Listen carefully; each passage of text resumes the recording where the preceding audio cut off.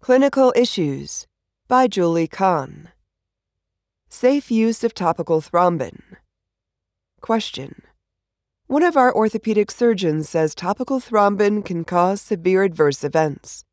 Can you provide information on the risks and benefits of topical thrombin use and interventions to keep the perioperative patient safe when using this product? Answer. If topical thrombin accidentally enters the vascular system through large blood vessels or by injection, it can result in severe adverse events or death from thrombi or emboli. Incidents involving accidental injection may be related to the reconstitution or preparation process that use a syringe. Using a syringe to prepare topical thrombin may increase the risk of the product being mistaken for an IV or injectable medication.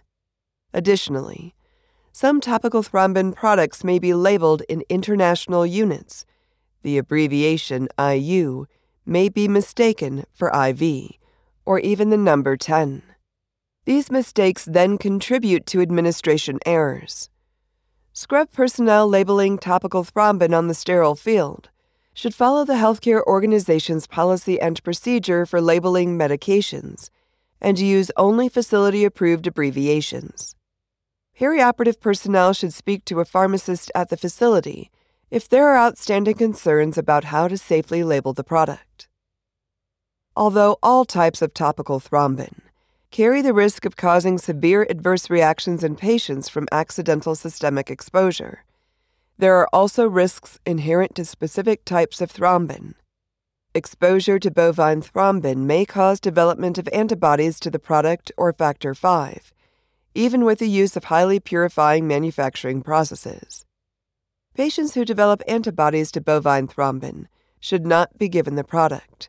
However, it may be difficult to identify patients with antibodies to bovine proteins because there may not be a laboratory test to screen patients for bovine thrombin antibodies. Additionally, documented use of bovine thrombin is often lacking in patients' medical records.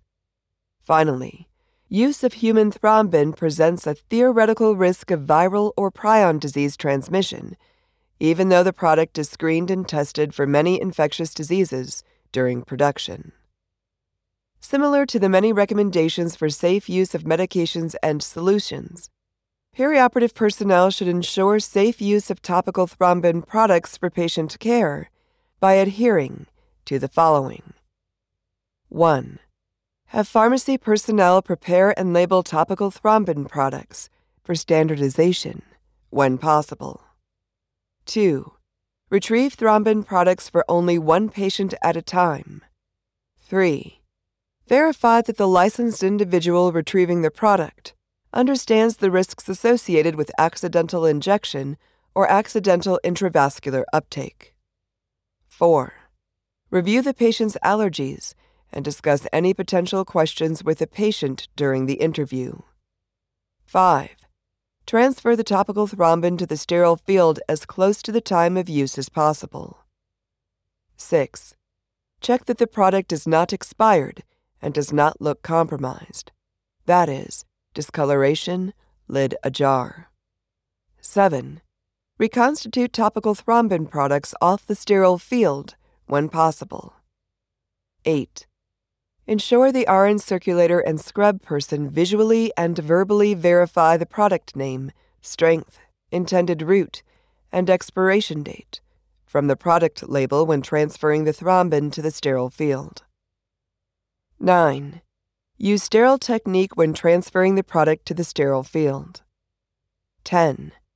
Immediately label the thrombin with the product name, strength, quote, for topical use only, do not inject, end quote, and reconstitution agent, if used, after it is placed on the sterile field. 11. Use facility-approved abbreviations. 12. Discard syringes used in reconstitution or aseptic delivery of topical thrombin as soon as possible.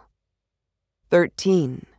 When it is necessary to keep topical thrombin in a syringe, place the additional, quote, for topical use only, do not inject, end quote, label contained in the package onto the syringe, and sequester the syringe away from IV or injectable medications on the sterile field.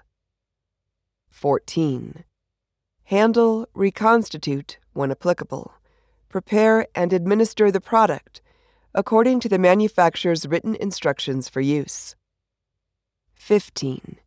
Prevent administration of bovine-derived thrombin to patients with sensitivities to bovine-derived materials or the product, that is, patients with alpha-gal syndrome. Human thrombin to patients with a history of severe adverse reactions, for example, anaphylaxis, to human blood products, and recombinant human thrombin to patients with sensitivities to snake or hamster proteins. 16. Communicate about thrombin products on the sterile field when there is relief of the scrub person or RN circulator. 17.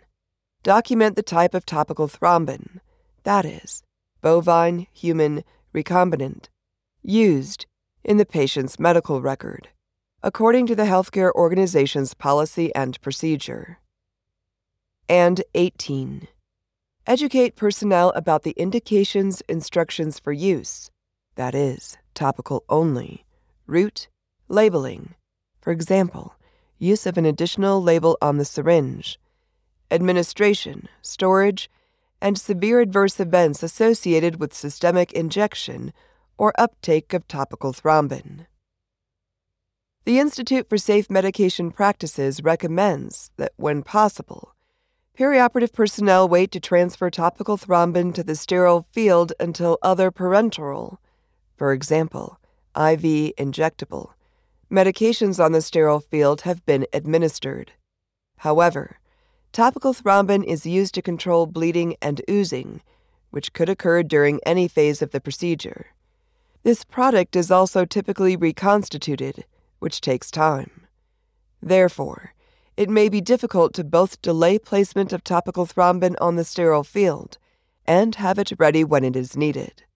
However, it is important that perioperative personnel understand that reducing the number of medications and hemostatic products on the sterile field may reduce the risk of errors.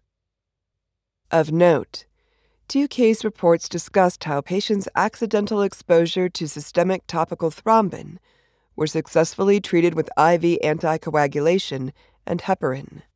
In one of the reports, the authors stated that subcutaneous heparin used prophylactically was not effective in reducing pulmonary emboli associated with thrombin-based hemostatic matrix use.